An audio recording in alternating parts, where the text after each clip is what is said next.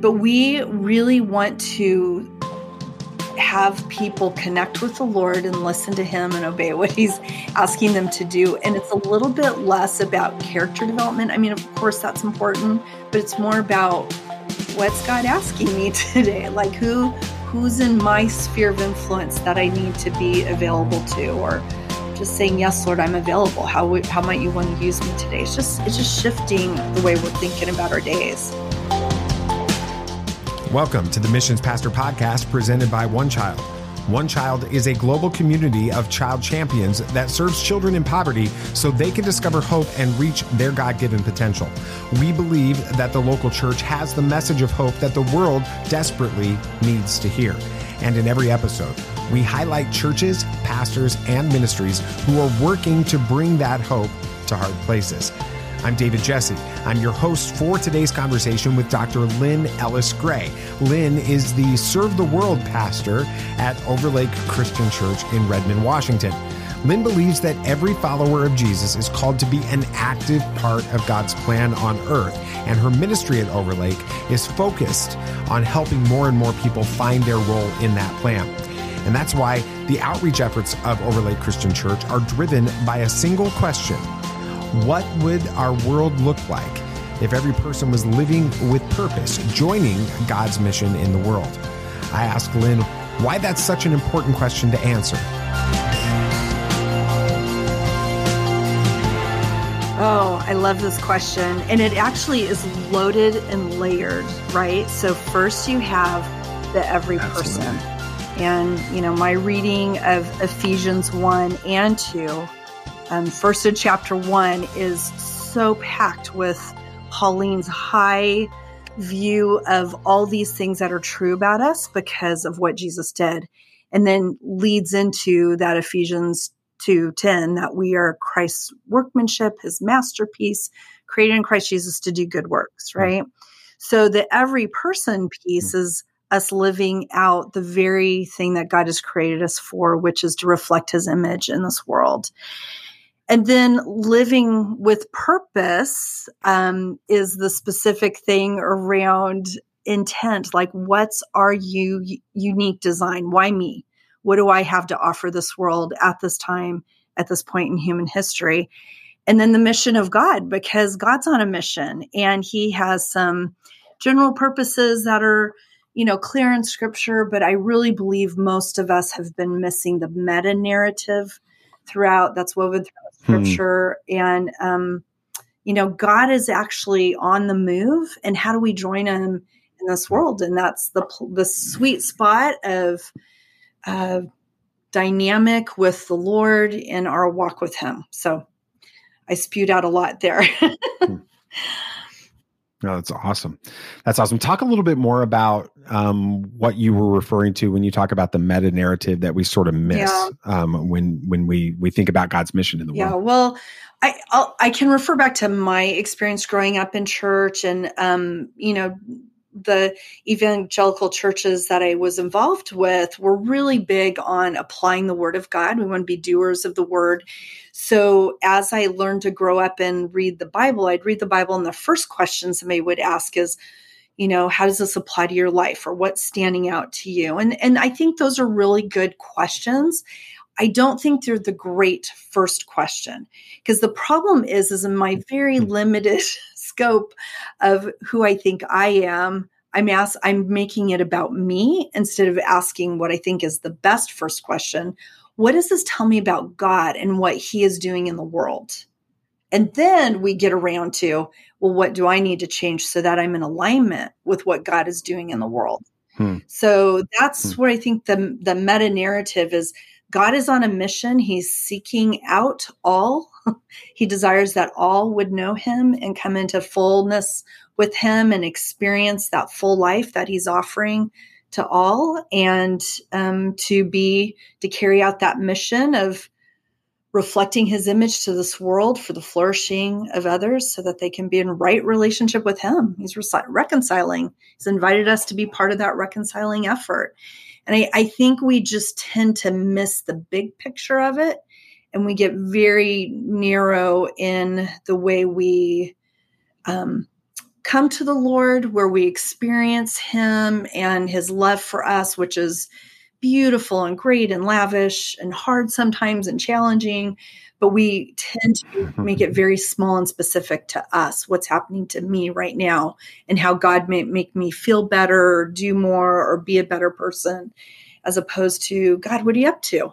You know, when I look at the world, when I'm seeing the crisis in Ukraine, what does that mean for me? Or hearing about human trafficking, is there something that stands out to me that you're calling my heart to, or what are you calling me to as you move in those places and spaces? So it's really having the eyes and the ears to hear and see what he's up to. Yeah, I was reading a book this week that made the statement that, churches are so focused on what their mission is and their, vision and those types of things. And it's important. And the book is actually about that. But the quote that really stood out to me was, we have to remember that churches don't have a mission. If we're looking at things the right way, we have to remember that God's mission has a church. Mm-hmm. And that sounds to me very similar. Yes. Like that shift is what you're talking about on that. That's good. Yeah.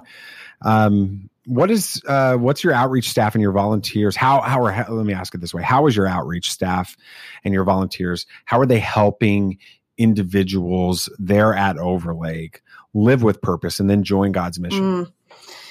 Well, we've, like many churches coming out of the COVID shutdown, we're in a shift of ourselves and have had leadership shift, but we continue to just press into this call. And none of that has shifted, which is great. Ideally, we want to raise up co-owners at this church. I mean, we could talk about leadership development, but a lot of people get weird around the word leadership. So I like the term ownership development, that there's shared ownership of being connected to this local church that is hopefully feeding people, helping them grow. But really, our trajectory is helping them live in a transforming missional way. And so our team, it's a team of lay leaders. It has over the years, we've developed similar language and passion for bringing other people along to help them catch their own vision and the mission of God, and to really discern, what is my unique space in this place? And so it's a variety of expressions of that. So we have people who just kind of want to jump into what we're doing as a church collectively around outreach and our international partnerships that we're involved in. We do send teams out. I really believe if teams are trained well, if we go with a posture of humility and have the right kind of partnerships, teams can actually be a value added. And for sure, it's a value added back to the church to have individuals and teams go and have their hearts awakened and have their worldview shifted. But we really want to have people connect with the Lord and listen to him and obey what he's asking them to do. And it's a little bit less about character development. I mean, of course, that's important, but it's more about what's God asking me today? Like who's in my sphere of influence that I need to be available to, or just saying, yes, Lord, I'm available. How might you want to use me today? It's just shifting the way we're thinking about our days. And then what else has shown up is actually individuals have this really strong calling towards something. And even if we're not doing it as a church, like that's not a main mission emphasis, I never want to say no to people. I want to help equip them to say yes to God. Now, this is a little bit of the rub with mission pastors because we're kind of tired. We're running all over the place anyhow. We have a lot of partners out there to keep, developing partnership with. And then we got a lot of people who want to do things and trying to make the connections. Or maybe we don't have a lot of people and we're begging people to inviting them into, go take a risk, see what God's doing. But I want to keep creating space for those individuals who rise up because there's something unique that God's doing in them. And these are the people in our pews. So why wouldn't we pause there and say, God, who have you brought to us? What are you stirring in the people? And how do we just fan that into flame so that there's this release of kingdom living happening all over the place? And it doesn't mean our church has to fund it. It doesn't mean that I'm giving, 80% of my hours, but I want to affirm what God's doing in the life of an individual. Mm-hmm. I do, however, challenge them to find some people to do it with. And we kind of have some steps to coaching them through like the process of launching something new and have clarity around what we can and can't do as a church. Mm-hmm. So they're not, I have plenty of people, armchair missionaries who say, hey, why don't you do this? Why don't you do that? I'm like, sounds like God's calling you to do this or that. Why don't you step into it? So. That's awesome. So what are some specific ministries and initiatives that members are engaging in as they're living out their purpose, kind of uncovering it through this process and conversations, and then stepping into what they feel those callings are?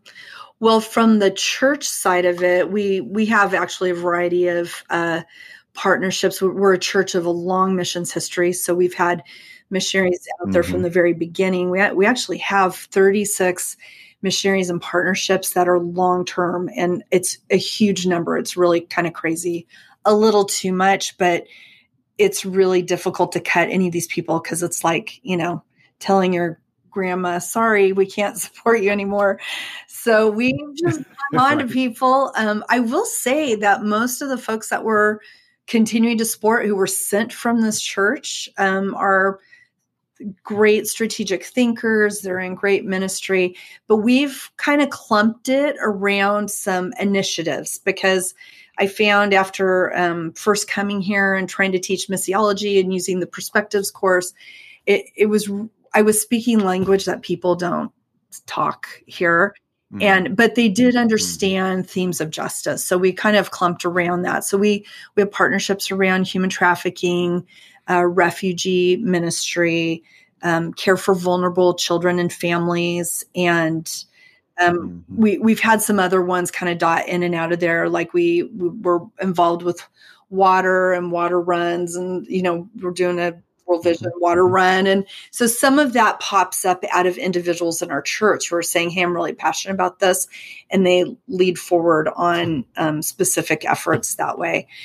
So, and then, if they move away, we may or may not continue that, But one of the unique things that are in our context that I really feel like we're on the space of stepping into new territory is God has brought the nations into our church. We are in a city that is probably over 50% ethnic minority, and our church is reflecting that. And we're so thrilled about that. And what's happened is, as I've built relationships with my friends in the church, like one friend who's El Salvadorian, during COVID, she rallied family members to help put care kits together to feed people in her hometown. And we were running Discovery Bible studies. And so we were doing them like on Zoom.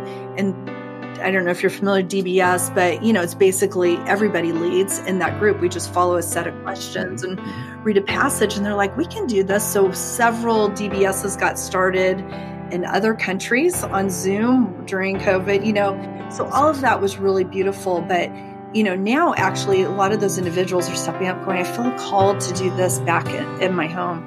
So we're trying to figure out how do we come alongside, and is that our next move of mission sending, where it's actually following our people back to their hometowns and figuring out what it looks like for us to show up there with the love of God.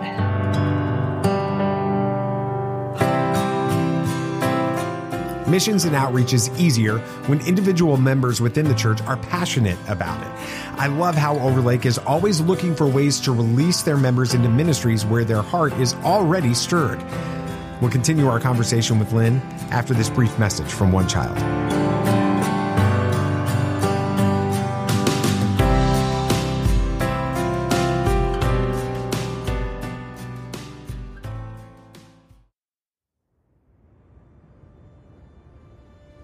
Together we believe extreme child poverty has an end, and it starts with hope. Hope is a vision for a better future, a way to get there, and the courage to try. And it is built through the church all over the world, coming together as one global community to help children thrive. We create a partnership experience that reflects your heart for the world. Together, we find the point where our mission and vision intersect to address the needs of children living in hard places. Together, we are a community that sees children as solutions, not problems. A community with the courage to go to the hard places. A community that gives so children can thrive. Together, this is us. Your church, a shared vision, celebrating global impact through the local church. For more information, visit onechild.org/partnership.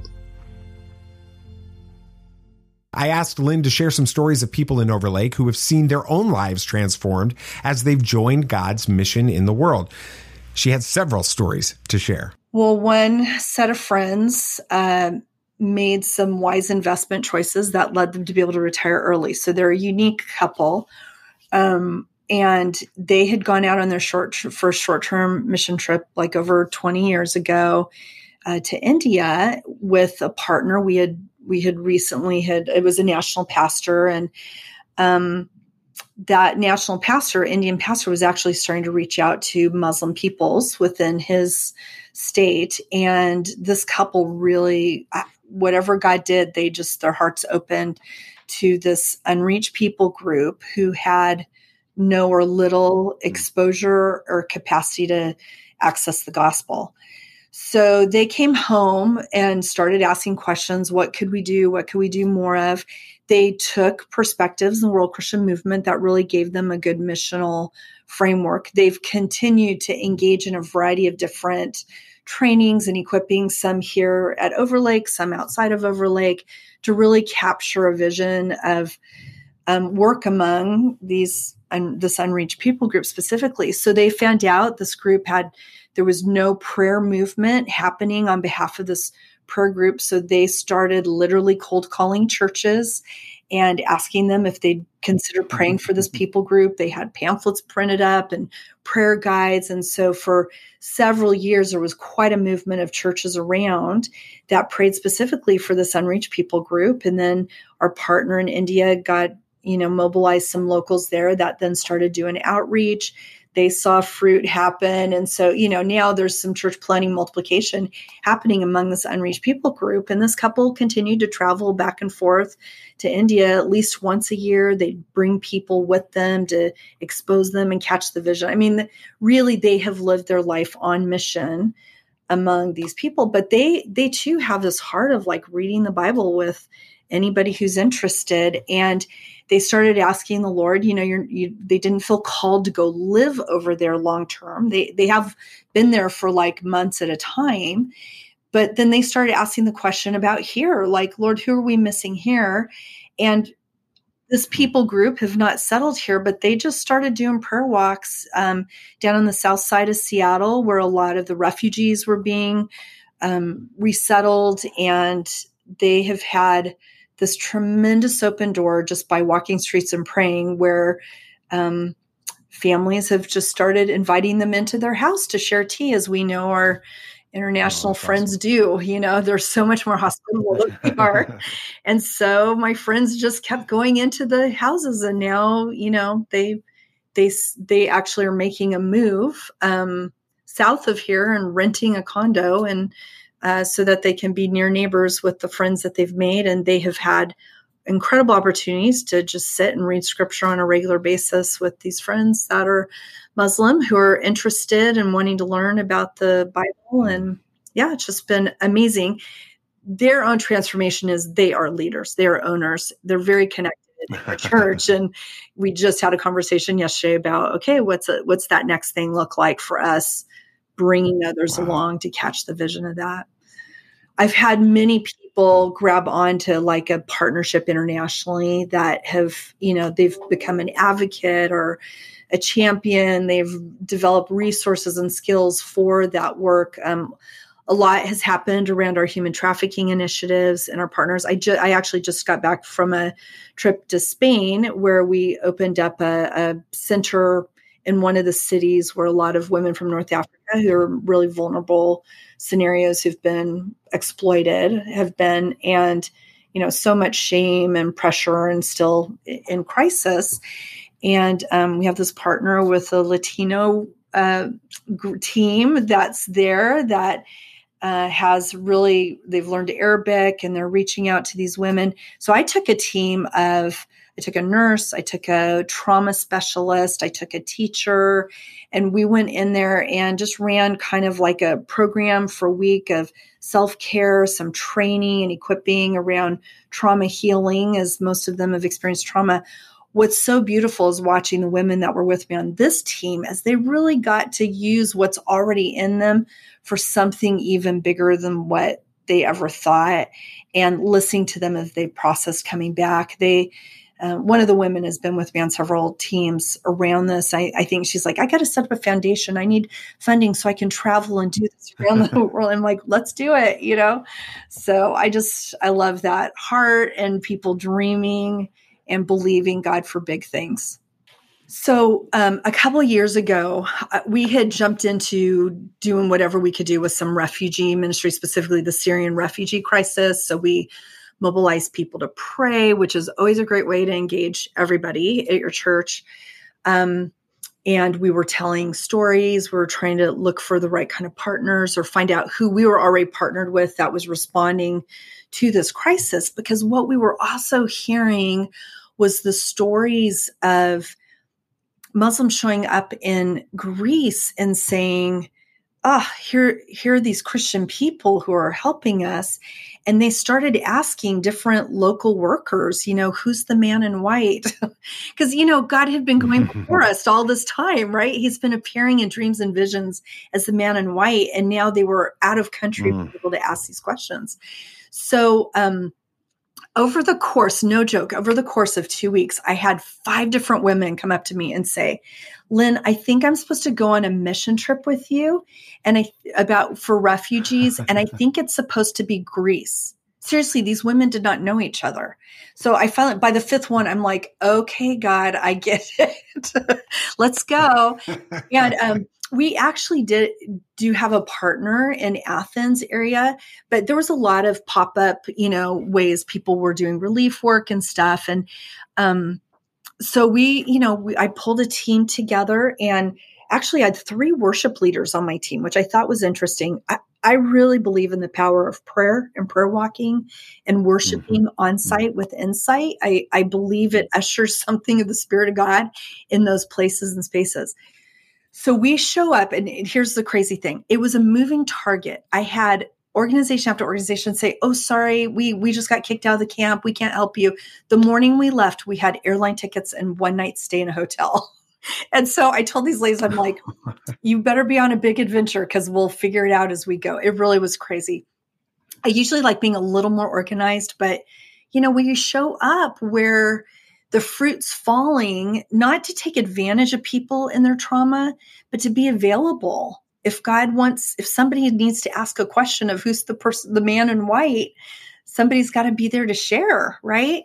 So we landed, we weren't sure what we were doing. We went down to one of the camps that we knew was down by the dock. And I've been in other countries where I shared with them, I go, you guys, let's just go prayer walk. But here's what's probably going to happen is these wonderful Middle Eastern people are going to ask you, invite you into their tent space and offer you tea. So you pantomime, you smile, you show them a picture of your family, you graciously receive their tea, and you say words of blessing even in English, because I know there's nobody, to translate, but let's just see what God does. So we broke, and several of us went in different directions. One of the gals on my team said she was kind of mumbling at God because she's a Spanish speaker. She goes, God, why did you call me here? Why am I not in some Spanish speaking country? This is ridiculous. This is such a waste of my time and waste of your time. What am I doing here? I think she was anxious about me saying prayer walk and then sit down and have tea with somebody. But her and this other gal got invited into a tent. They sit down, they start pantomiming, showing pictures of their family. And for some reason, this woman looked over at my friend Zandy and she goes, not the one who was complaining to God. She looked at the fairest skinned one and said, "Habla español?"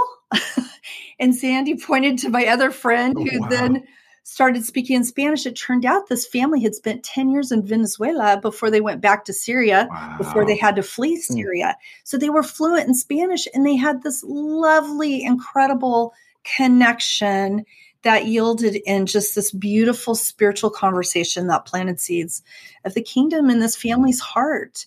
So, of course, that gal walked away going, "I can't believe I just complained. I'm sorry, Lord." But we know till we show up that God does these amazing things that are bigger than us. And when we get the privilege of having a front row seat on what God is doing, it is transformative. So. That's awesome. What about young people that have engaged in this as they've been released? Teenagers and college students. Have you had any experience with them really diving in because of their being released into God's mission? Oh yeah, we see it all the time.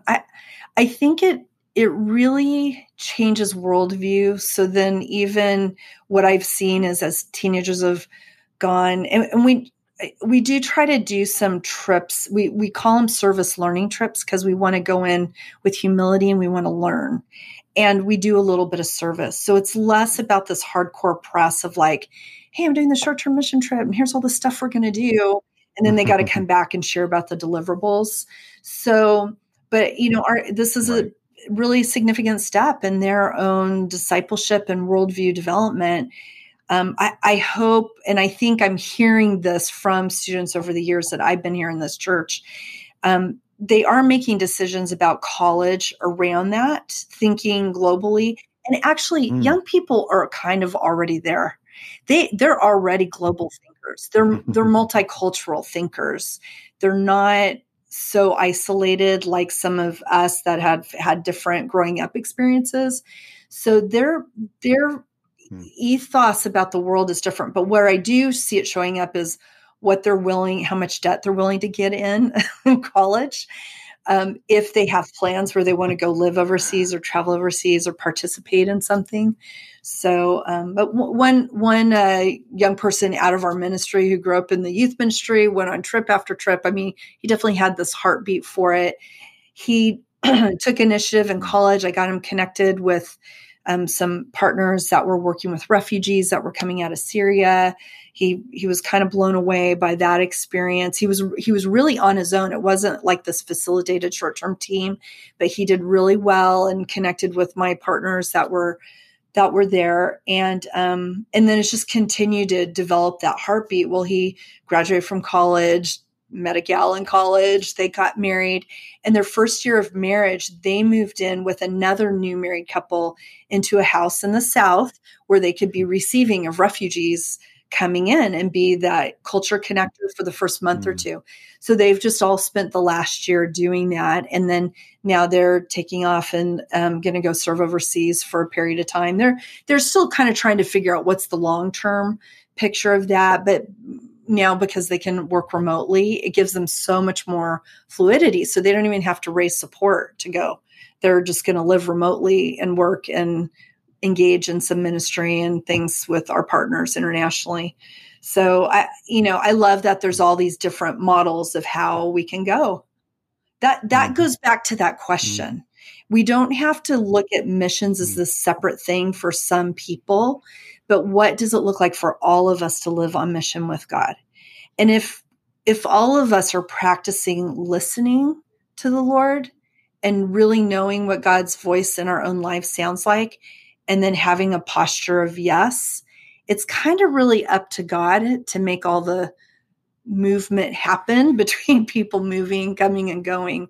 So that, to me, that's the heart of it. And helping people understand that God's work in this world is bigger than us.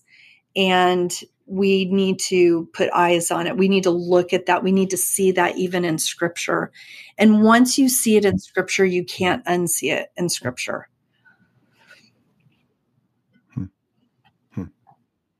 Really good. If you could give one piece of advice to a missions or an outreach pastor that you believe can help, excuse me, let me ask that again. If you could give one piece of advice to a missions or an outreach pastor that you believe can help them better engage their church in God's mission, what would you tell them? Does it just have to be one piece of advice? Go. You know what? The floor is yours. Go for it. Sorry, I have a lot of advice to give. There's a couple things. In your budget, leave some line item that is called the God zone, because God's at work, and wherever there's a crisis or a vacuum or a need, that's where people are receptive. So we got to have some space in our budget where we can respond in the moment.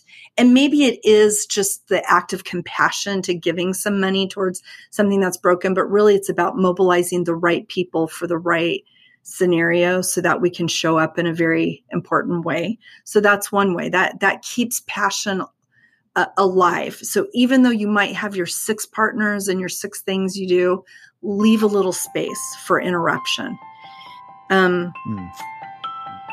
For engaging people, you got to equip them with some tool to help people discover spiritual gifts, invitation for them to do things that feel a little uncomfortable, and then launching them towards those opportunities. And then on the field side of it, make sure you have a couple partners that also know how to engage people that way.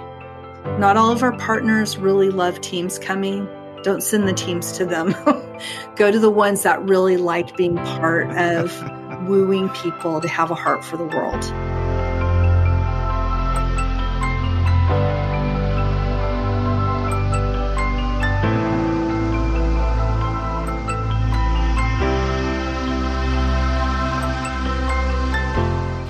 Overlake Christian Church is doing so many things right when it comes to outreach and missions. Here are 3 things I took away from my conversation with Lynn. First, outreach works best when those we lead see themselves as part of a bigger story. It isn't just about the missions and strategies of individual churches. It's about how those missions and strategies fit into God's greater mission and how we are all a part of what He's doing in the world. Second, as our individual members see themselves engaging in God's bigger plan around the world, they see how they can then take what they've been a part of in another country and context and apply that across the street in their own areas of influence. Engaging in global outreach always motivates our members to engage in local outreach. And finally, don't overplan your missions and your outreach. Leave some space in your budget and your strategy for moments when God shows up to do the unexpected. You never know what will happen if you do. I want to thank Lynn for joining me on this episode of the Missions Pastor Podcast. If you want to learn more about Overlake Christian Church, go to occ.org. And thank you for listening to the Missions Pastor Podcast. This show is presented by One Child. We are a global community of child champions that serves children in poverty so they can discover hope and reach their God-given potential. To learn more about how your church can partner with One Child to bring hope to hard places, go to onechild.org/partnership.